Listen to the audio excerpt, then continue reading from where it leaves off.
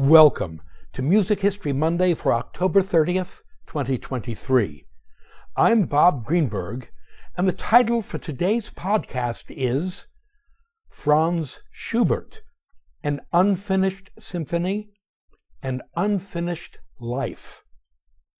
If you haven't already, please consider joining me on my subscription site at patreon.com/RobertGreenbergMusic, where I blog, vlog, podcast, pontificate, review, and bloviate 4 to 6 times a week. We mark October 30th, 1822, 201 years ago today, as being the day on which Franz Schubert began what is now known as his Symphony No. 8 in B minor, the Unfinished Symphony. Lost just months after Schubert completed the 2 movements that make up the Unfinished, the symphony was heard for the first time in 1865, 43 years after its composition, and 37 years after Schubert's death. A fable agreed upon. One of the many clever statements, or in this case a question, credited to Napoleon Bonaparte is, quote, "What is history but a fable agreed upon?" Unquote. It's a good question for a despot who was intent on creating his own version of history. However, it is a question that applies as well to our contemporary view of Ludwig van Beethoven and how we have come to believe his music was perceived in his own time. Today, Beethoven's mature symphonies, meaning numbers 3 through 9, are rightly perceived as representing his own personal struggles and revolutionary times. Our mistake, the fable agreed upon, occurs when we assume that Beethoven's contemporaries believed the same thing about his mature symphonies. Because you know what? They did not. For Beethoven's symphonic contemporaries, the first 2 decades of the 19th century were about the discovery and study of Haydn's and Mozart's late symphonies.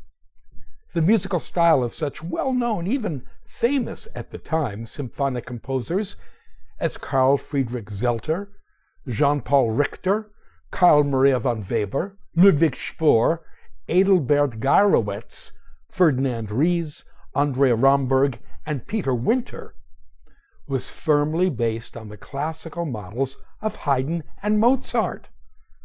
According to the musicologist Nicholas Temperley, these composers and others like them, quote, reached a classical musical ideal to which Beethoven's mature art seemed an intrusive irrelevance.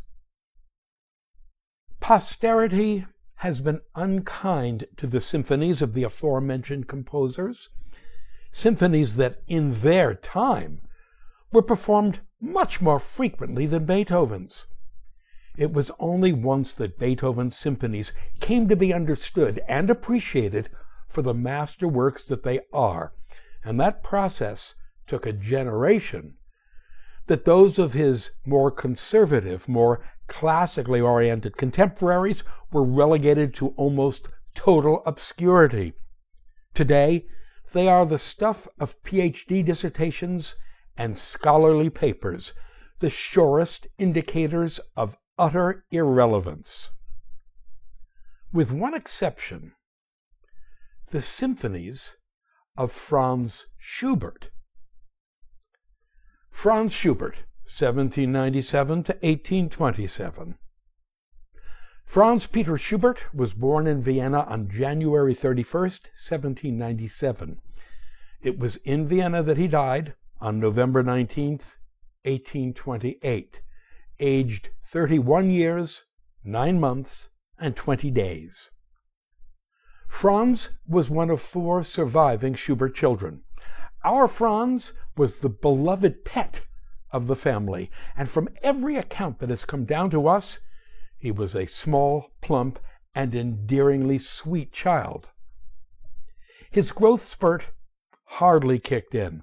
The full-grown Schubert was 1.57 meters in height, about 5'1", and as his portraits attest, he never lost his cherubic appearance. A wonderful description of the adult Schubert was written by his friend Anselm Hüttenbrenner. Quote, Schubert's outward appearance was anything but striking or presupposing. He was short of stature, with a full round face, and was rather stout. His forehead was very beautifully domed. Because of his short sight, he always wore spectacles, which he did not take off even during sleep. Dress was a thing in which he took no interest whatsoever. He disliked bowing and scraping, and listening to flattering talk about himself he found downright nauseating. Unquote. At the age of 9, he began formal musical studies with a local organist by the name of Michael Holzer. The lessons with Holzer included piano, violin, organ, singing, and harmony. Of his young charge, Holzer said, quote, If I wished to instruct him in anything fresh, he already knew it. Consequently, I eventually stopped giving him actual lessons, but merely conversed with him and watched him with silent astonishment. Unquote. At the age of 11, in 1808, Schubert was admitted to the Imperial and Royal City College, a first-rate Viennese boarding school. Among those who auditioned him for admission was the music director for the Viennese court, none other than Antonio Salieri, 1750 to 1825. Yes, that Salieri, pupil of the great Christoph Willibald Gluck, friend of the great Joseph Haydn, rival of the incredible Wolfgang Mozart, vocal music tutor of the irksome Ludwig van Beethoven, and future composition teacher of the extraordinary Franz Liszt.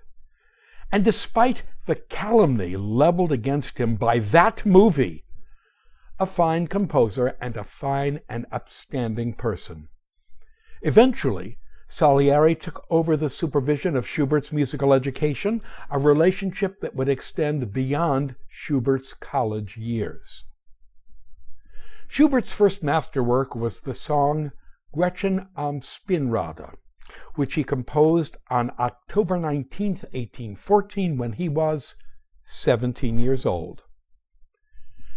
It was art songs for voice and piano, German-language Kunstlieder, like Gretchen am Spinnrade, that brought Schubert to the compositional table.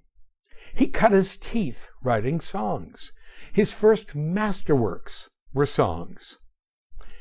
It was by writing songs that Schubert learned how to convey laser-like literary and expressive meaning with estimable brevity. And it was through writing songs that Schubert learned how to exploit his unparalleled gifts as a melodist. Here's an understatement. Franz Schubert wrote a lot of great music in a short amount of time. According to the musicologist Donald Grout, quote, without wide public recognition, sustained only by the love of a few friends and his family, constantly struggling against illness and poverty, Schubert composed ceaselessly, unquote. Yeah, in Schubert's own words, quote, I work every morning. When I have finished one piece, I begin another, unquote. True that, in the last 16 years of his life, between the ages of 15 and 31, Schubert produced, among other works, 9 symphonies, 10 orchestral overtures, 22 piano sonatas, 6 masses, 17 operas, over 1,000 works for solo piano and piano four hands, 637 songs, about 145 choral works, and 45 chamber works, including 13 string quartets and 1 string quintet. Altogether, he composed some 1,600 works during the last 16 years of his life. That's 100 works a year, or 1 every 3.65 days for 16 years. Schubert died of complications from syphilis at the age of 31. On his tombstone was inscribed words written by the poet Franz Schubert. We quote, "Music here has buried a rich treasure, but still fairer hopes," unquote. Of the almost total obscurity Schubert's music suffered in his lifetime, one could make almost the same statement. Quote, "His many rich treasures were buried by the world around him, and for his own music he had fairer hopes," unquote. Schubert's early symphonies. Schubert's symphonies, numbers 1 through 5, were composed between 1813 and 1816, when he was between 16 and 19 years old. They are marvelous pieces, in which Schubert makes up with sheer talent and imagination whatever he might have lacked in age and experience. They are also classical symphonies in every technical and expressive sense. The influence of Haydn and Mozart is as obvious as the nose on Barbra Streisand's face. And despite the fact that Schubert's Symphony No. 1 of 1813 was composed after Beethoven completed his 8th in 1812, there is scant, if any, evidence of Beethoven's influence to be heard in Schubert's first 5 symphonies. Confusion, illness, and an unfinished symphony. First, the confusion. Numerical confusion, that is. Schubert completed his 6th symphony in 1818. Over the next couple of years, he sketched a number of symphonic movements in D major, none of which came to anything. In August of 1821, he began a draft for yet another symphony, this one in E major.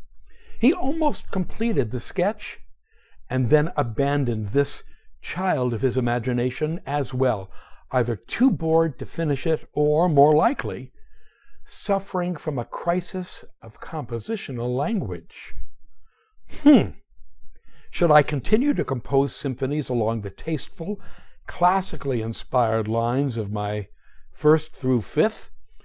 Or should I grasp the Beethovenian expressive gestalt that I began to explore in my 6th symphony and squeeze it for all it's worth?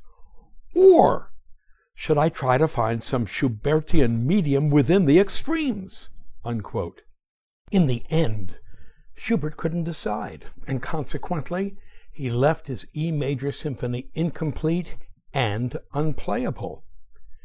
Many years later, after the impoverished Schubert had died and been subsequently deified, oh, don't we love how that works, the catalogers moved in and decided to call this unplayable piece Schubert's Symphony No. 7.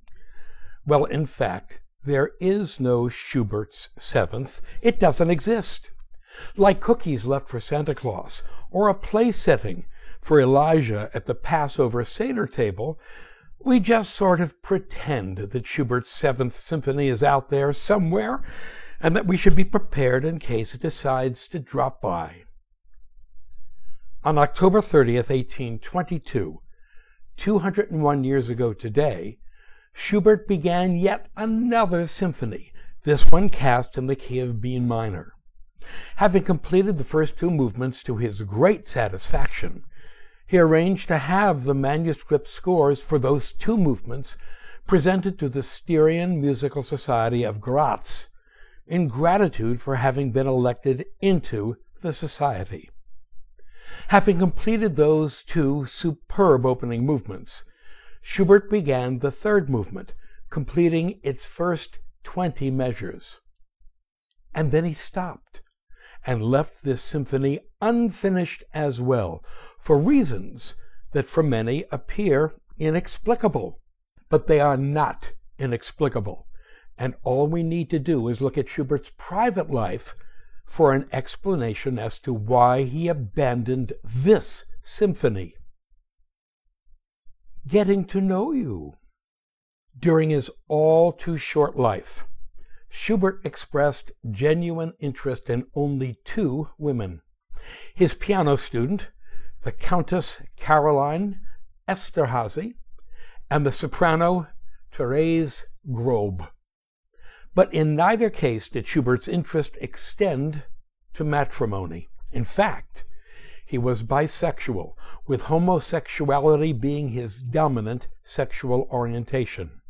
In fact, the stigma attached to homosexuality in Schubert's Vienna would explain many of his behavioral patterns, his mood swings and depression, and his almost complete dependence on male friends for housing, emotional, and financial support. These friends of Schubert's were a fascinating mix of young minor nobles, artists, and fellow musicians. What they all had in common was a ferocious dedication to their Schrammel, or little mushroom, as they called their Franz. However, there was one so-called friend Schubert would well have done without, and that was someone named Franz von Schober, 1796 to 1882. Von Schober had been a friend of Schubert's since 1814, when they were both 17. Where Schubert was short and plump, poor, and socially introverted, von Schober was tallish, good-looking, had family money in his pocket, and was an unabashed party boy. His vices of choice, along with Schubert's music, were poetry, alcohol, and male prostitutes, in no particular order, and it is von Schober who was blamed by Schubert's other friends for leading their little Franz down the path to perdition by providing Schubert with the prostitute, very likely an underaged boy, who gave him syphilis. Of course, Schubert desperately wanted to be led down the path to perdition, if not to disease, and his relationship with von Schober inspired more than a little jealousy on the part of his other friends. For example, after his death, Schubert's friend Joseph Kenner wrote, quote, "Anyone who knew Schubert knows how powerfully the craving for pleasure dragged his soul down to the sewer of moral degradation, and how highly he valued the utterances of friends he respected. Schubert attracted, among other friends, a seductively amiable and brilliant young man who won a lasting and pernicious influence over Schubert's honest susceptibility. By Schubert's seducer, I mean Franz von Schober, under the guise of the most amiable sociability and even engaging affection. There reigned in this whole von Schober family a deep moral depravity. He was willing to tolerate no religion, no morals, no restraint." Unquote. Schubert biographer Brian Newbold writes, quote, "Schober was a work-shy hedonist, notable for sensual rather than intellectual pursuits, who settled in no employment." Unquote. In other words, he was a bum, a jobless rake. Schubert almost certainly was infected with syphilis during one of his pleasure jaunts with Franz von Schober during the late summer or early fall of 1822. On October 30th, 1822, unaware that he was infected, Schubert began composing what would be the first two movements of his next symphony, his Eighth Symphony, the Unfinished Symphony in B minor. The first symptoms of the disease appeared in the late fall of 1822 and became pronounced by January of 1823. Schubert was 25 years old, and he was terrified as the disease took hold and began to chart its agonizing course. Periods of remission were followed by periods of painful lymphatic swelling, pustules, rashes, hair loss, lesions in the mouth and throat, debilitating muscle aches, and so forth. Depression and despair accompanied the periods of relapse. It soon became clear to pretty much everyone involved, Schubert, his doctors, and his friends, that it was unlikely he'd live for very long. Back then, to October and November of 1822, those months that saw Schubert compose the two movements that would forever after be known as his Symphony No. 8, the Unfinished Symphony in B minor. Well, of course, Schubert stopped work on the B minor symphony during the late fall of 1822. And of course he had no heart to return to it once the initial shock of his condition had worn off.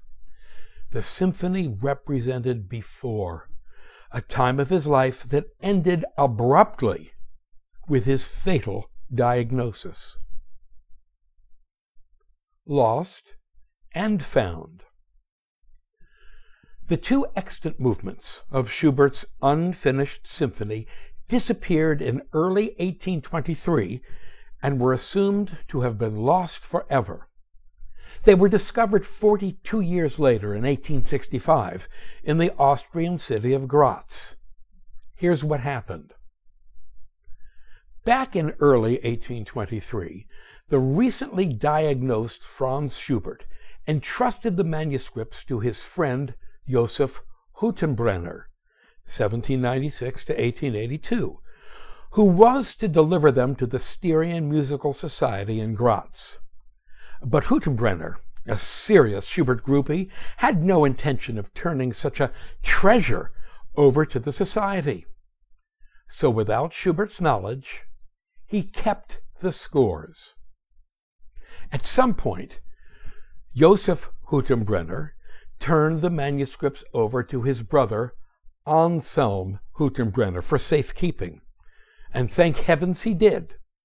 In 1848, Joseph Hüttenbrenner's maid used Schubert's manuscript of the second and third acts of his opera Claudine von Villabella as kindling.